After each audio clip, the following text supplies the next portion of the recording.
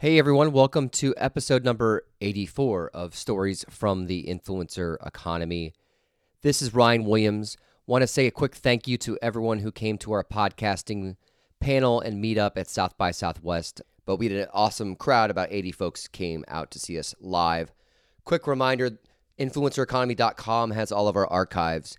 If you email me, Ryan at influencereconomy.com, I'll send you a free chapter of my upcoming book, The Influencer Economy: How to Make Your Idea, Share It with the World, and Thrive in the Digital Age. Ryan at Influencer Economy.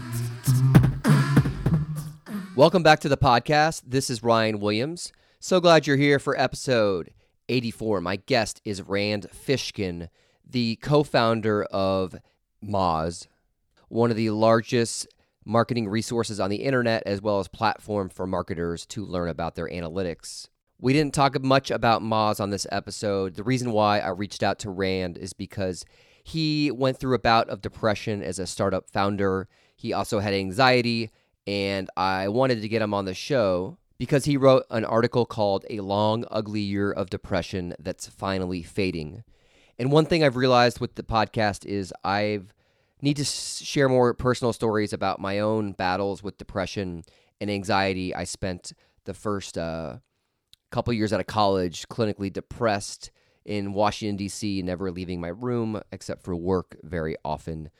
I really want to thank Rand for coming on and being so refreshingly honest about getting through tough moments and dark moments of your business life and career.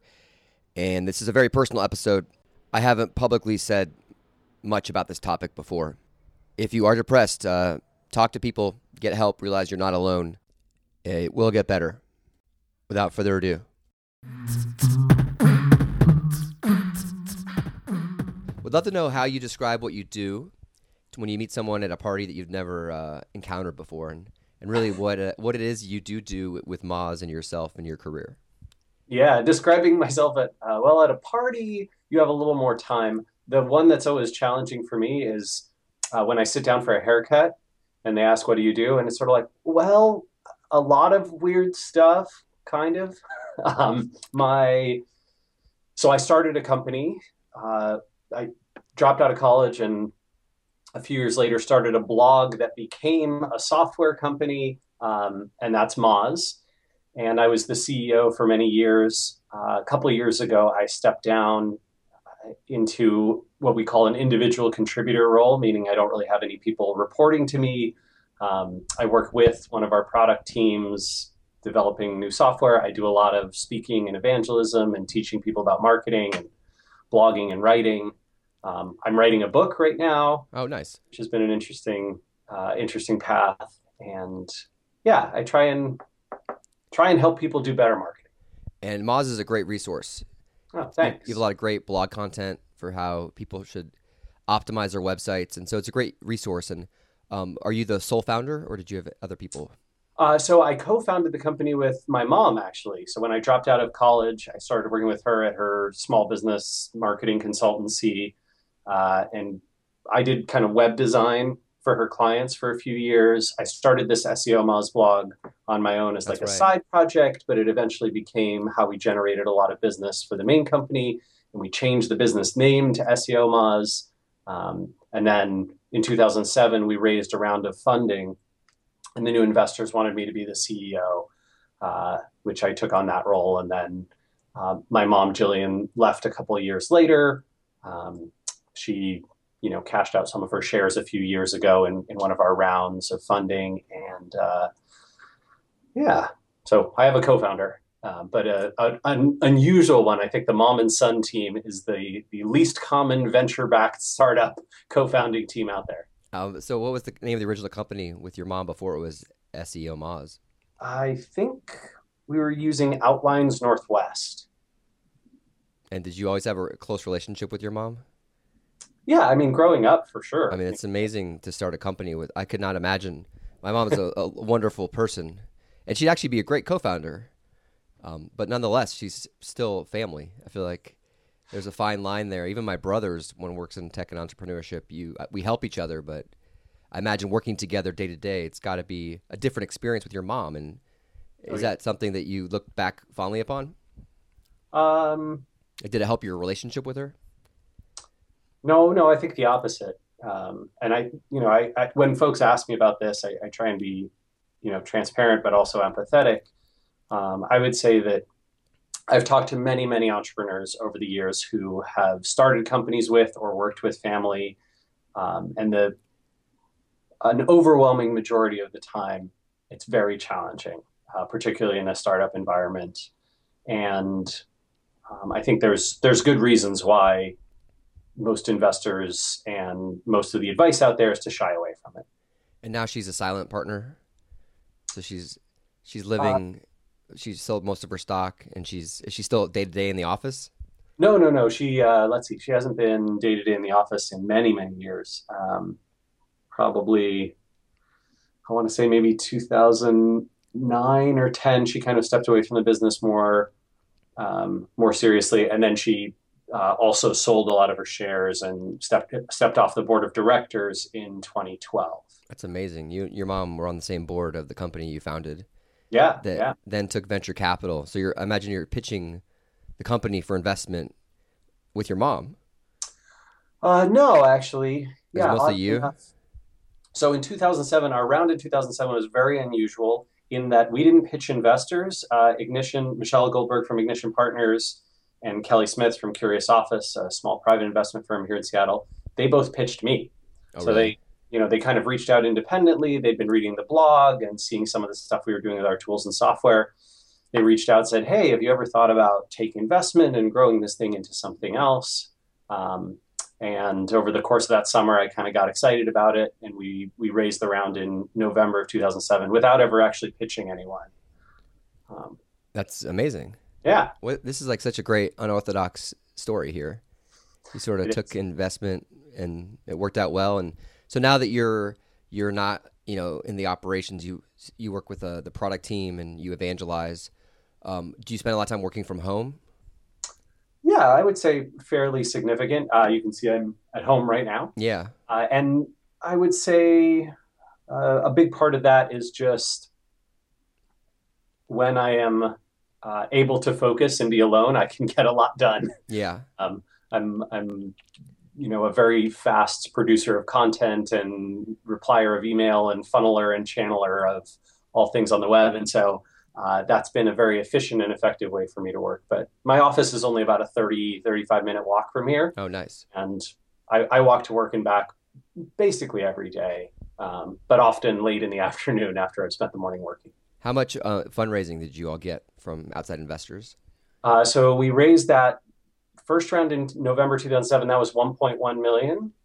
So don't believe the incorrect number on TechCrunch. I don't know why they won't update They it. don't check facts. Yeah, they won't. We sent them the documents and they still wouldn't update it. Fast is better than right.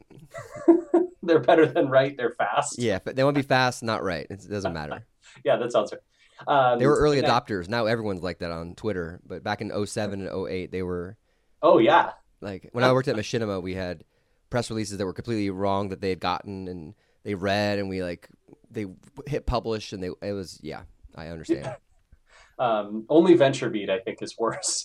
But um, so we raised that round, and then I actually tried to raise funding again in 2009, in 2010, and in 2011, and failed all three times. But thankfully, Moz stayed profitable.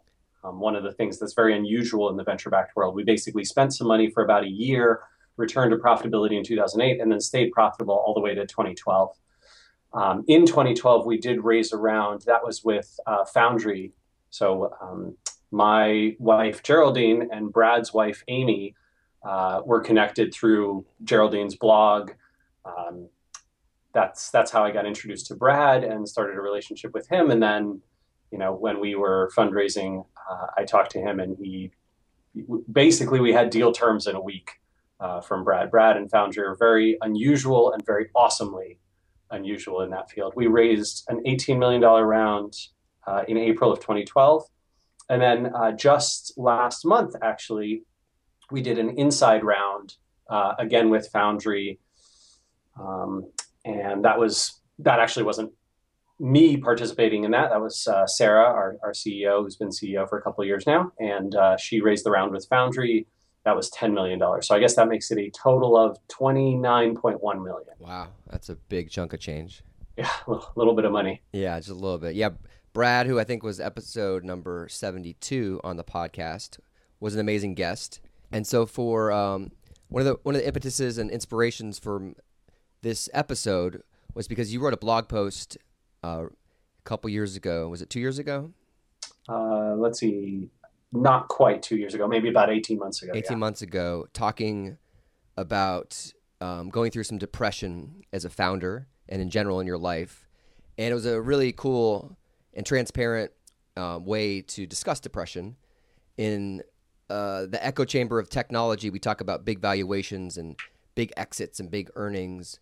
But oftentimes, like, the emotional side of being an entrepreneur is overlooked because it's a lonely gig. Yeah. And my perspective is I've been depressed on and off since college. And I actually turned to stand-up comedy in my 20s thinking that was therapeutic. No, it was actually like the worst thing. It was very hard to get jokes in front of strangers. And I always picked creative industries because I felt like I wanted to balance my sort of sadness with being happy. And I worked in film. And what really clicked was being a tech entrepreneur working with other founders because I felt like there's an element of crazy to be a founder. I mean, everyone I worked for had their own brand of craziness. And there were a lot of highs and a lot of lows. And so I, happily married. I have a daughter, and I don't struggle like I used to, but it really resonated with me because there is sort of a taboo in business talking about depression because you can be perceived as weak. Yes, absolutely. And I think not just depression, anxiety, any form of mental illness, any form of emotional weakness. There's a perception of what a CEO needs to be, what a founder needs to be. That is, as you and I know, almost no CEO or founder fits that role or fits that model, certainly not inside their own head, and usually in their private life, that's not how they're feeling at all. But we all project this falsehood and then are encouraged to continue projecting that falsehood. And I think that this creates a really ugly scenario, particularly because startups are intensely risky ventures, and the success rate is very, very small. Even the companies that have successes often don't bring their founders great success, financial reward or recognition or those kinds of things. Many, many founders get kicked out of their own companies, get diluted down to where their shares are, worth less than an engineer who joined a few years ago. And I think that the tough part of that is that there's not a lot of sympathy for founders on that front. And much of that lack of sympathy comes from the fact that we don't honestly tell our stories. Right. We don't show the weakness. We are perceived to be strong because we try and project only strength.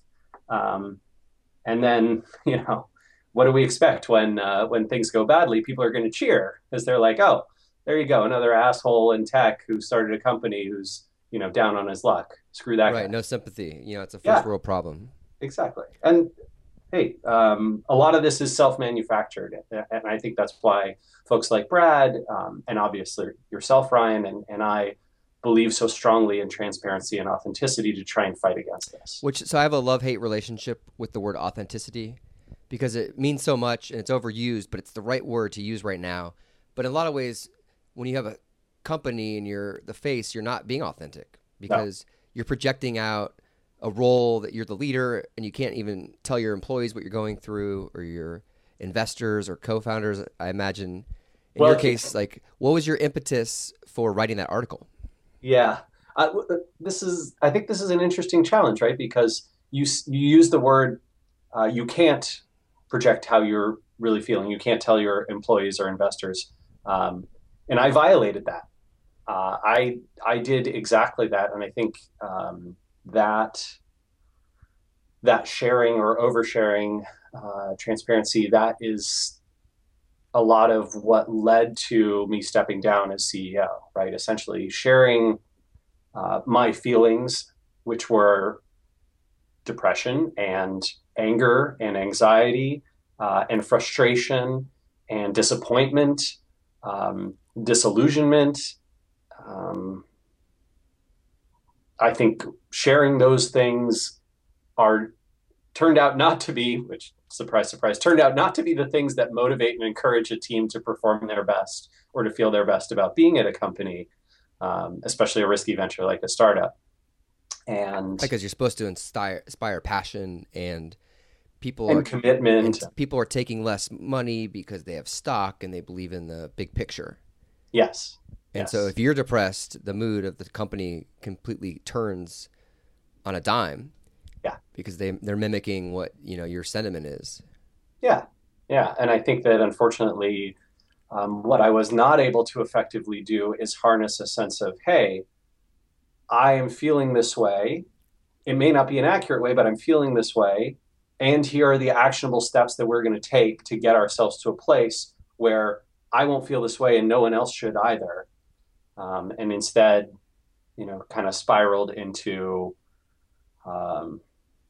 disillusionment and disconnection from the work in the company. And that did not go well. And so did you end up getting to the point where like the company was you? So you're internalizing a lot of the like what was one stress that you could illuminate?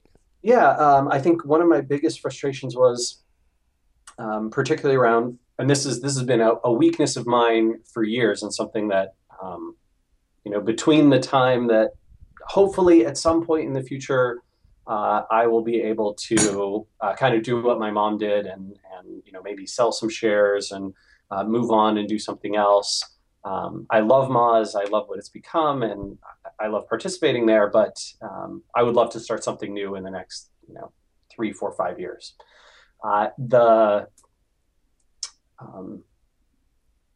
When I do that, I think one of the things that I need to do is get smart about software engineering practices, because that is a world that I don't understand well. I have always been. You had a content blog, right? And then you. Yeah, I mean, I used to build websites. I did a small amount of programming, but I did not get a computer science degree. I don't have anything like the background or understanding necessary I would never be hired by Moz's engineering team, right? And I think you're working with a product team now for a reason. Yeah, I mean, I work with 2 engineering teams, but I work as the product leader for those engineering teams. Right. So you're good at like putting together a vision for what something's going to look and feel like. Not telling them, hey, here's how we should leverage HBase to store this data and retrieve these pieces of information. Yeah, you've lost me already. I mean, I don't even think I could acquire that knowledge, but maybe it's helpful if you run a company with technology employees. Yeah, I mean, you pick up plenty through osmosis for sure. But in any case, one of the you asked about frustrations that I had and problems that I had. I think one of the biggest ones. It's more interesting for me because reading your articles, it's like you are the founder, you are the DNA of the company. That's contributing to your depression because that's like your personality. But you can't tell everyone that you're depressed, like we're talking about. I mean, I think there are ways that you can tell people that you're depressed without losing them, and that is not something that I executed well on. But one of the big frustrations that I've had, and still have sometimes to this day, although it's certainly gotten much better, is that I will talk to a team of engineers about something we need to build, right? Next iteration on a product, a new feature, a change to how we do things, and I'll get an estimate, and sometimes that estimate is off, and that's fine. But I think for during this period of depression, we had a huge big bang project, right? The kind of project that is months and months of planning and then multiple years of execution before it's done, and that's not a great way to go about software engineering, first off. But second off, it was one of those things where the date just kept slipping and I couldn't understand why, right? So as an example, if I'm asked to create a presentation for a conference, I guarantee you I will go up on that stage. I will have a presentation. It will be a high quality one. Right. The audience will enjoy it, right? They'll generally give me high marks. If I have a due date for a blog post, if I have a due date for when I did consulting, right, a deliverable, when I had to build websites, anything I have to do in my life, right? My book, for example, anything I have to do in my life, if I commit to something, I say, hey, I'm going to have this thing finished when I say I'm going to have it finished. It just gets done. And I think that I struggled tremendously, and I still struggle sometimes with how even the best software engineers I've ever worked with don't are not able to do that. Right. That's a really frustrating part of my professional life. It has been for a long time. So when you felt like you were frustrated, did you see a therapist? I did. Like, I read you saw some coaches you mentioned, but that's different than seeing like a full blown therapist. So I saw one professional coach who you might know, Jerry Colonna, who Brad Feld is close with, Okay. and talks about him a lot.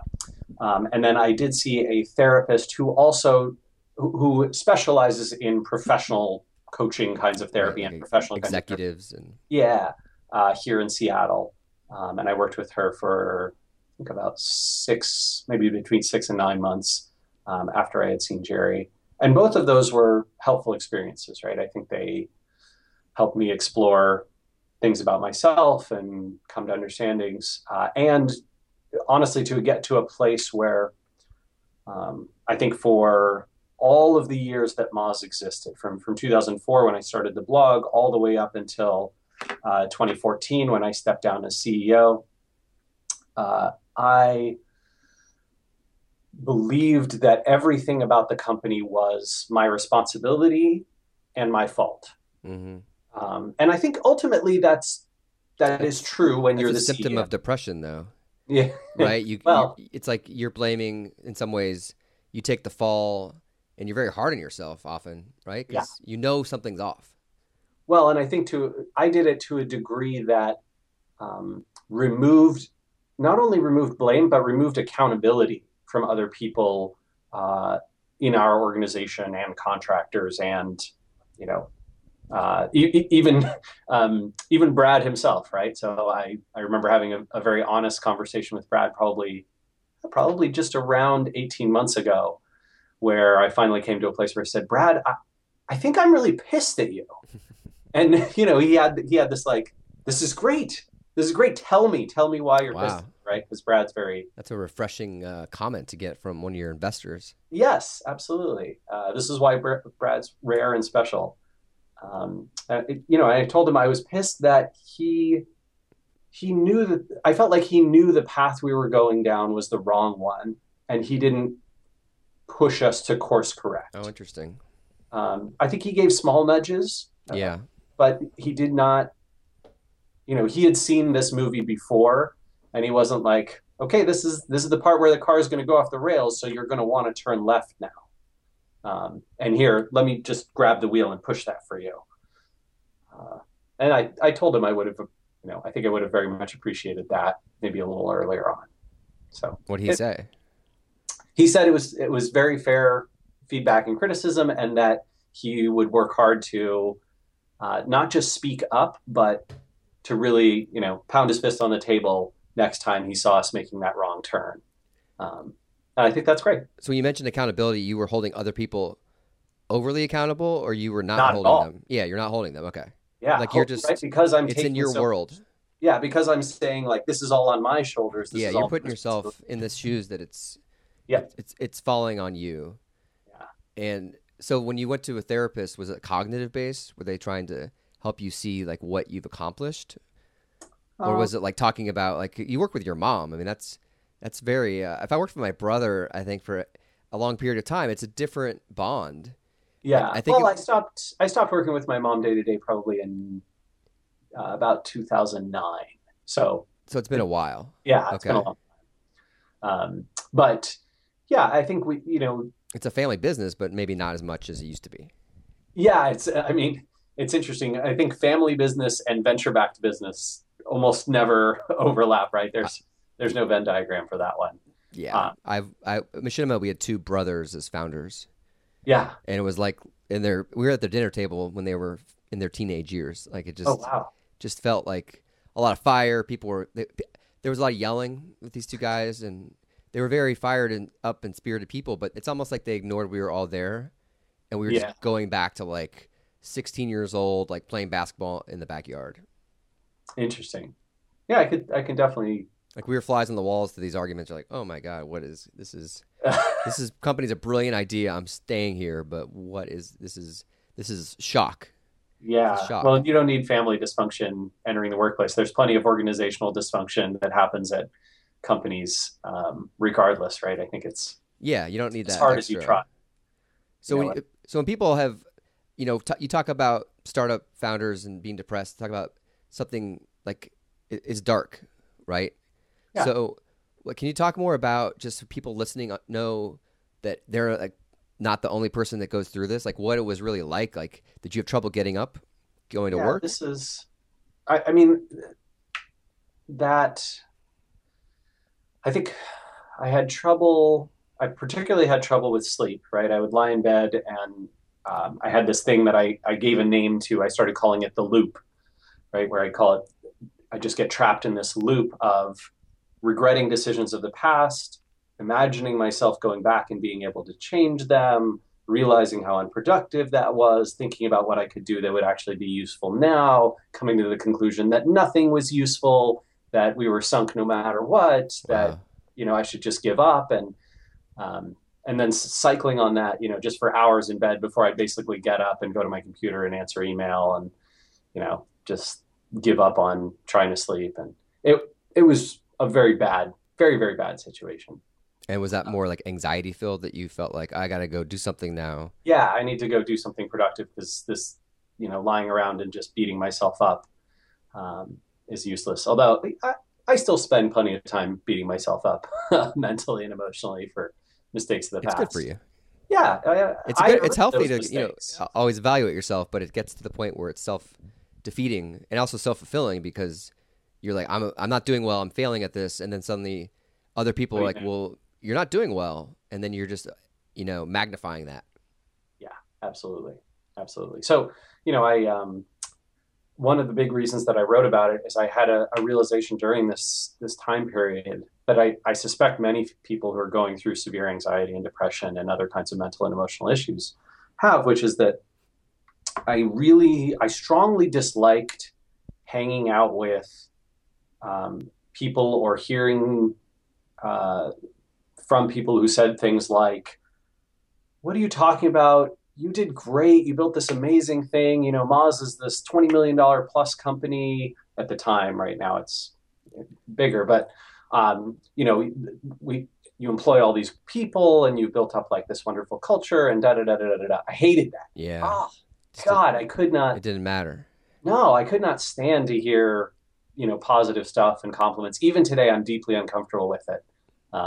Like I skip out a lot of the beginning of our all hands meetings because I don't want to hear the rah rah, cheer for this, cheer for that thing. It's just not me. I can't do it. But I did love, and I really appreciated and enjoyed spending time with my friends who had also been through depression and who were like, yeah, dude, I know what that's like. Now, let me tell you about, Ben Huh, for example, who's written about his experience where I think he had a suicide attempt, right, in college. And, Ben and I would hang out together and I felt this kinship and this sense of not being alone. And that was so important, so big to me at the time. It still is. Like, I think Ben and I are going to be tight, whether we hang out once a year or once a month.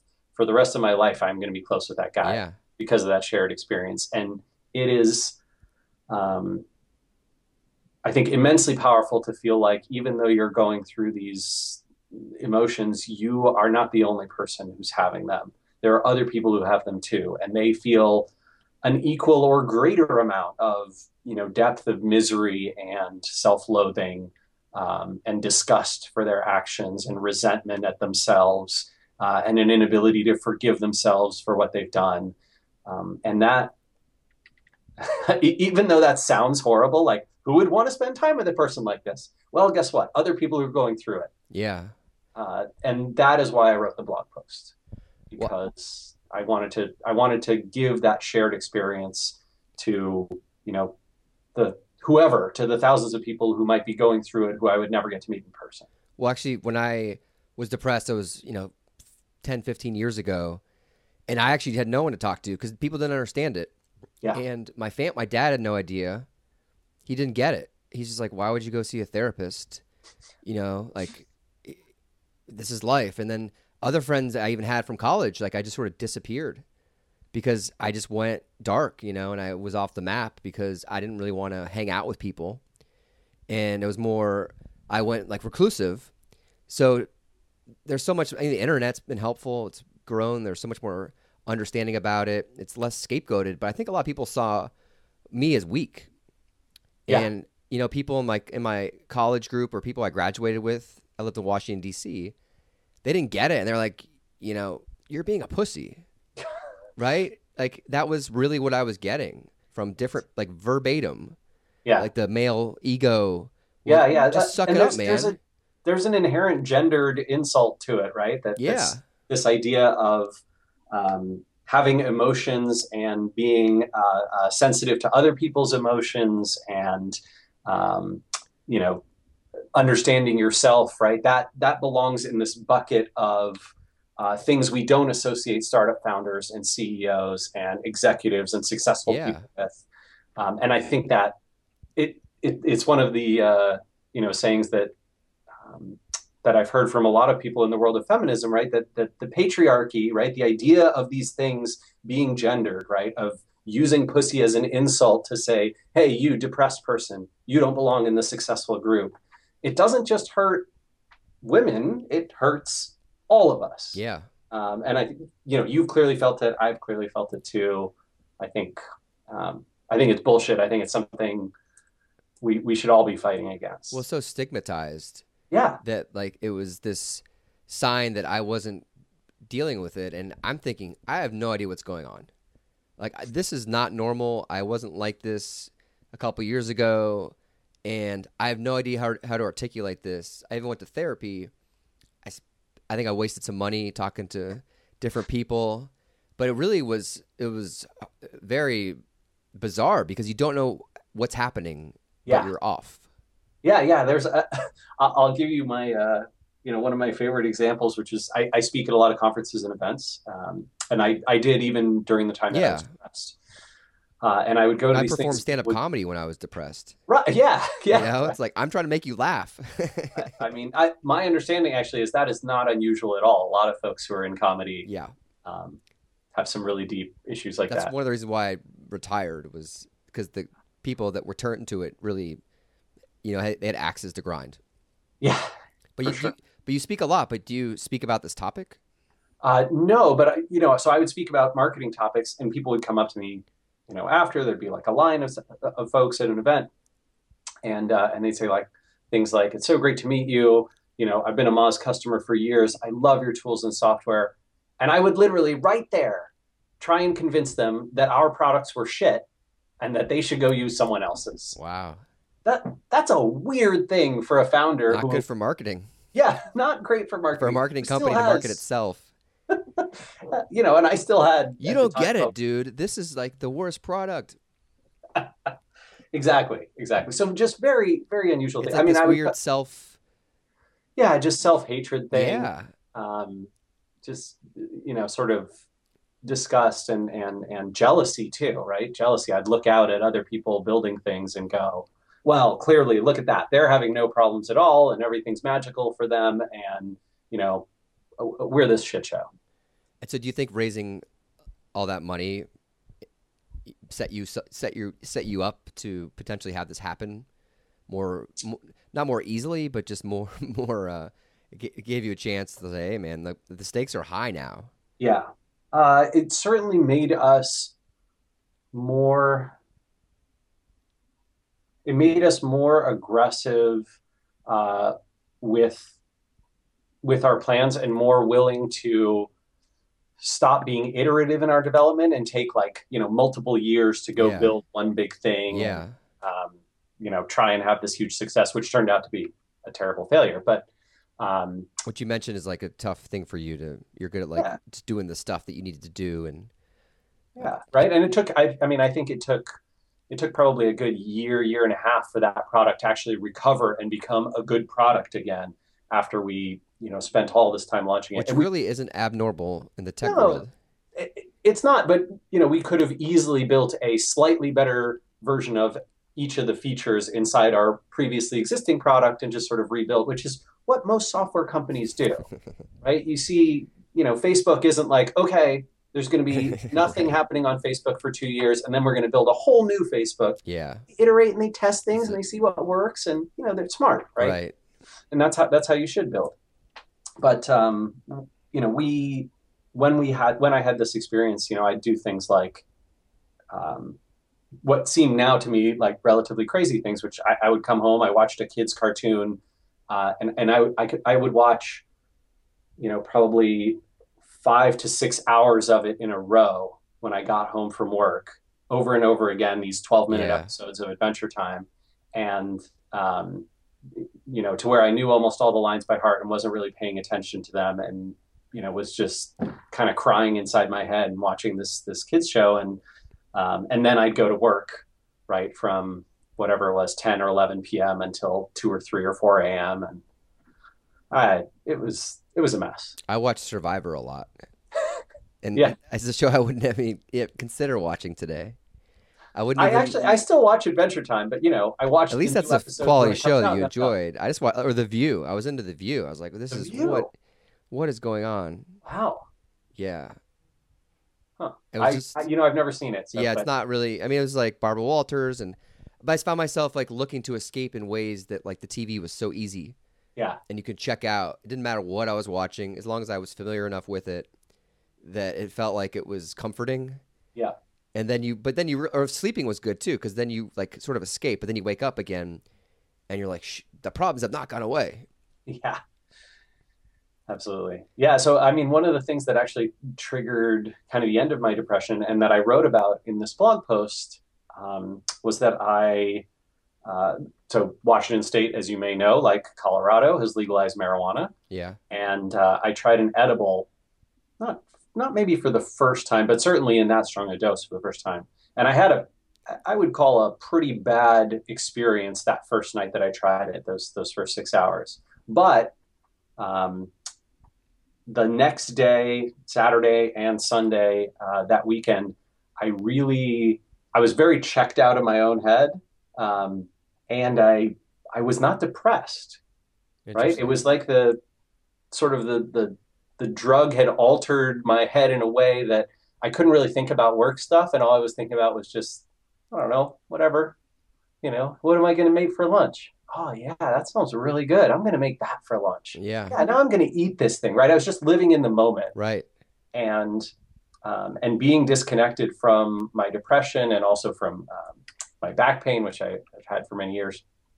That was powerful, and it had this almost like a catalyst for helping me recognize the problem space that I was in and working slowly.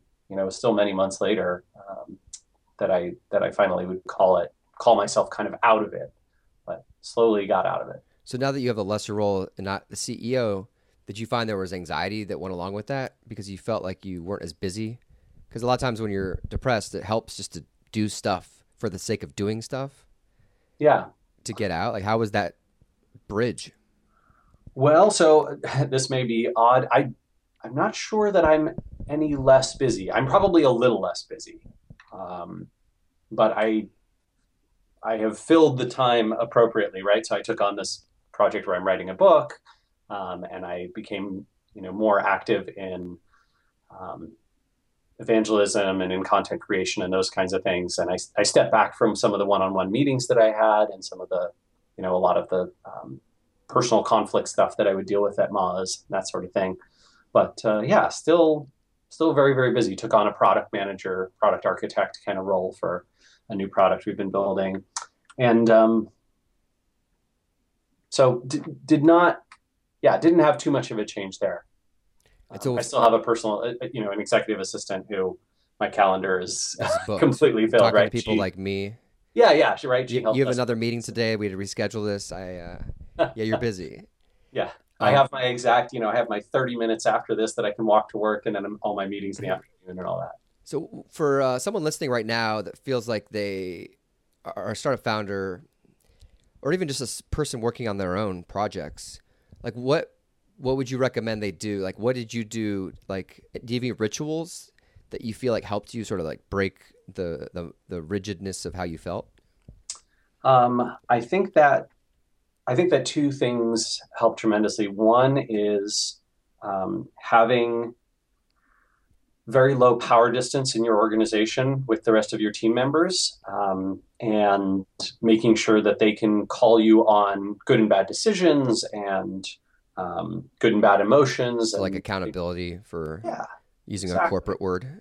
Yeah, right. I mean, accountability shouldn't be a corporate word, I right? know, That's right? something. But it's like in startups, it's like, no, I mean, we're just like, we do things quickly and we're agile and Which is great, right? yeah, That's terrific. But I think that it pays to have someone who can check your authority, especially as a founder. That's a hard thing to do, but I think you as a founder need to encourage that behavior, right? and If it's somebody gives you a hard time, painful for your ego. yeah, right. If But somebody gives you a hard time in a meeting, even if you think they're dead wrong, just awfully, awfully wrong, and you can prove them wrong 100 different ways, it's your job to, you know, tell them why you think they're wrong and walk them through it, right? Have that explanation, but then say, thank you. Thank you for disagreeing. Disagreement is so helpful. right, I'm glad you forced me to prove this. I want people to keep doing that. I don't want yes men and yes women. I want, a group of equals who feel like there is no power distance, who know that we're all in this together, um, and who will call me out every time they think I'm wrong and don't mind, um, the fact that I might be the founder. right.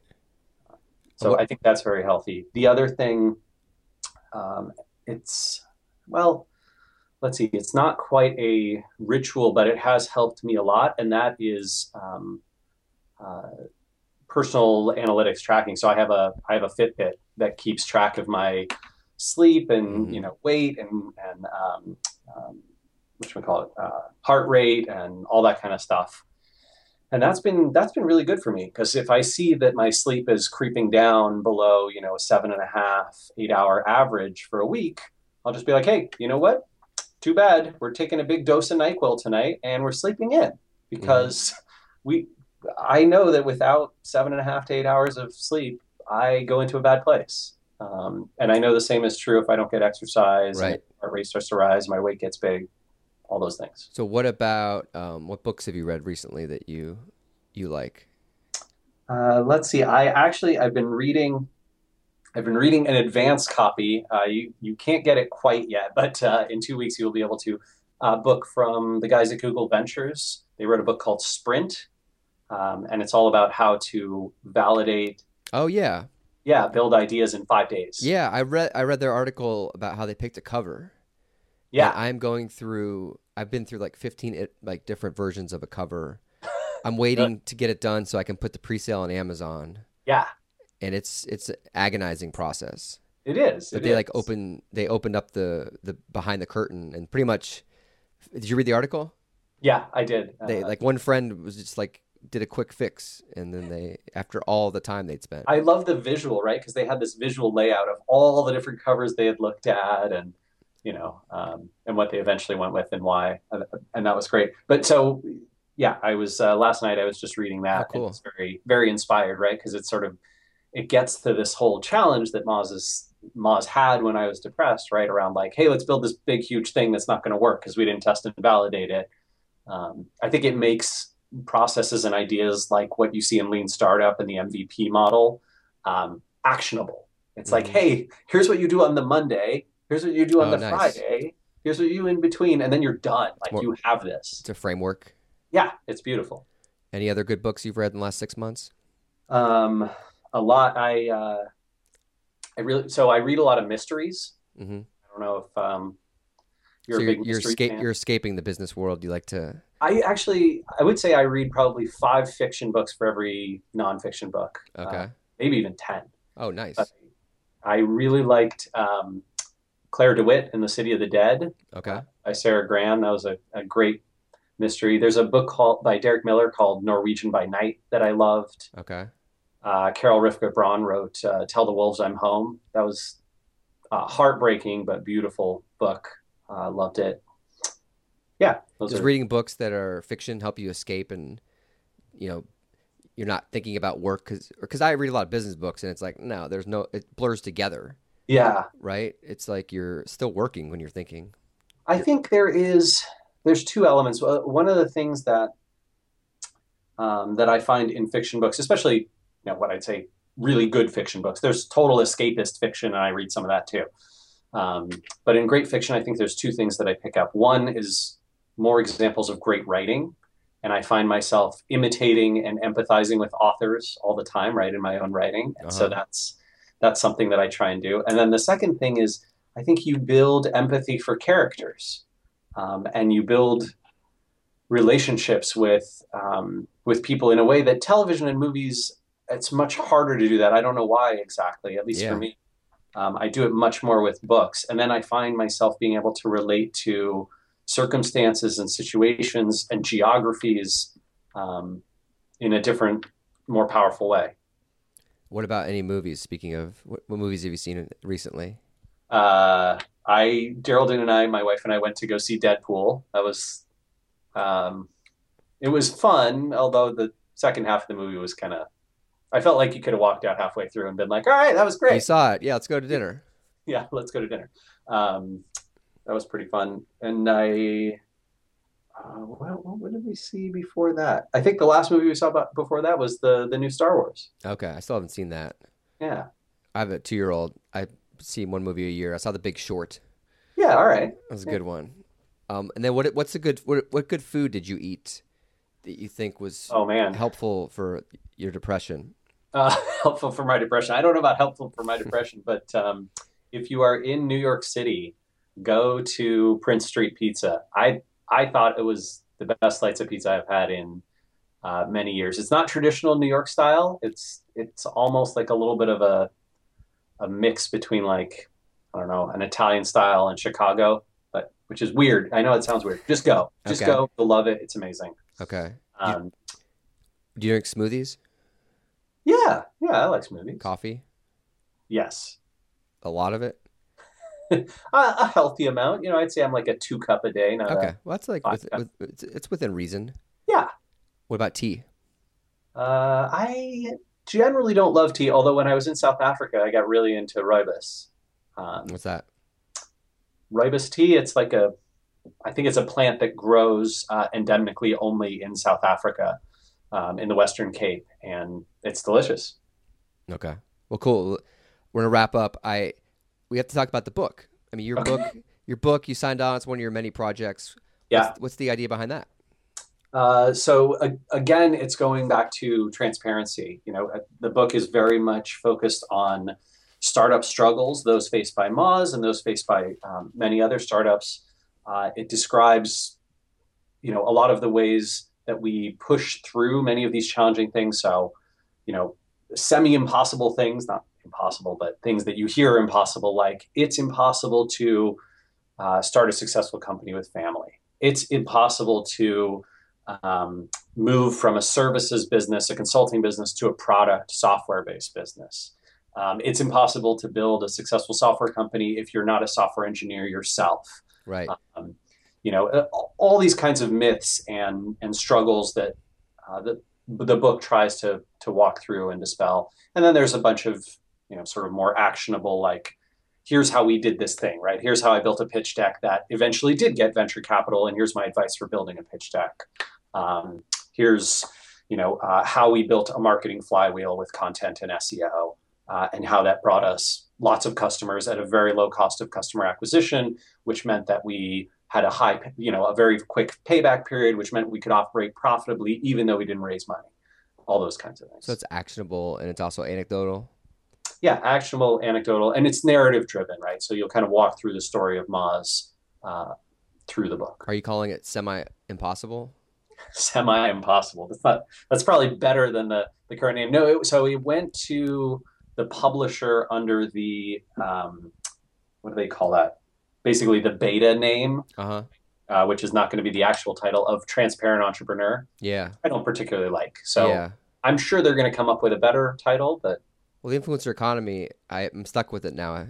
I didn't. It was my beta to launch. I mean, it's a meme, man. Like, that that rolls off the tongue. I feel like Right. I'm gonna be seeing references to it all over. Hopefully. No, I'd love to send you an advanced copy. And I'd love that. awesome. Well, thank you. This has been great. It's probably been the most honest podcast I've done. I've never Well, talked about my own personal depression, but I think one thing I've learned through this whole process is when you have a community, it's really important to like try to represent people that maybe are out there that are a little underserved for yeah, things they're going through. yeah, And I learned this. There's this great YouTube creator named Hannah Hart. This chapter in my book and she's a lesbian, but she's a YouTube creator, and then it sort of came out, and she gets a lot of emails, and she answers questions like, how do you ask a girl if she's gay? And like, huh, it's yeah, really like, but that's not who she is. It's just one element of her personality. And I feel like depression, is really something that people need to know they're not out there alone.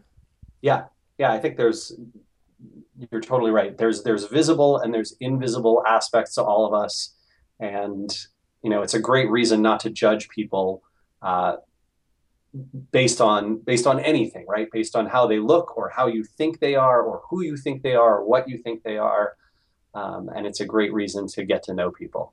Yeah, totally. Well, The Invisible Entrepreneur should be the name of your book. No, I'm kidding. I'm just going to riff off everything. But thank you so much. Yeah, my pleasure, Ryan. Thanks for having me. Thanks for checking out the podcast this week. Rand Fishkin's website, SEOmoz.com. Check it out for any marketing help with your analytics or just understanding your audience, SEO knowledge. Great guy. Thanks again for coming on, opening up. I'd never really spoken at length about anything related to being depressed when I was in my 20s, living in Washington, D.C., and performing stand-up comedy at night while working at a nonprofit by day. So that was really good for me. I hope you got something out of it. And check us out at influencereconomy.com.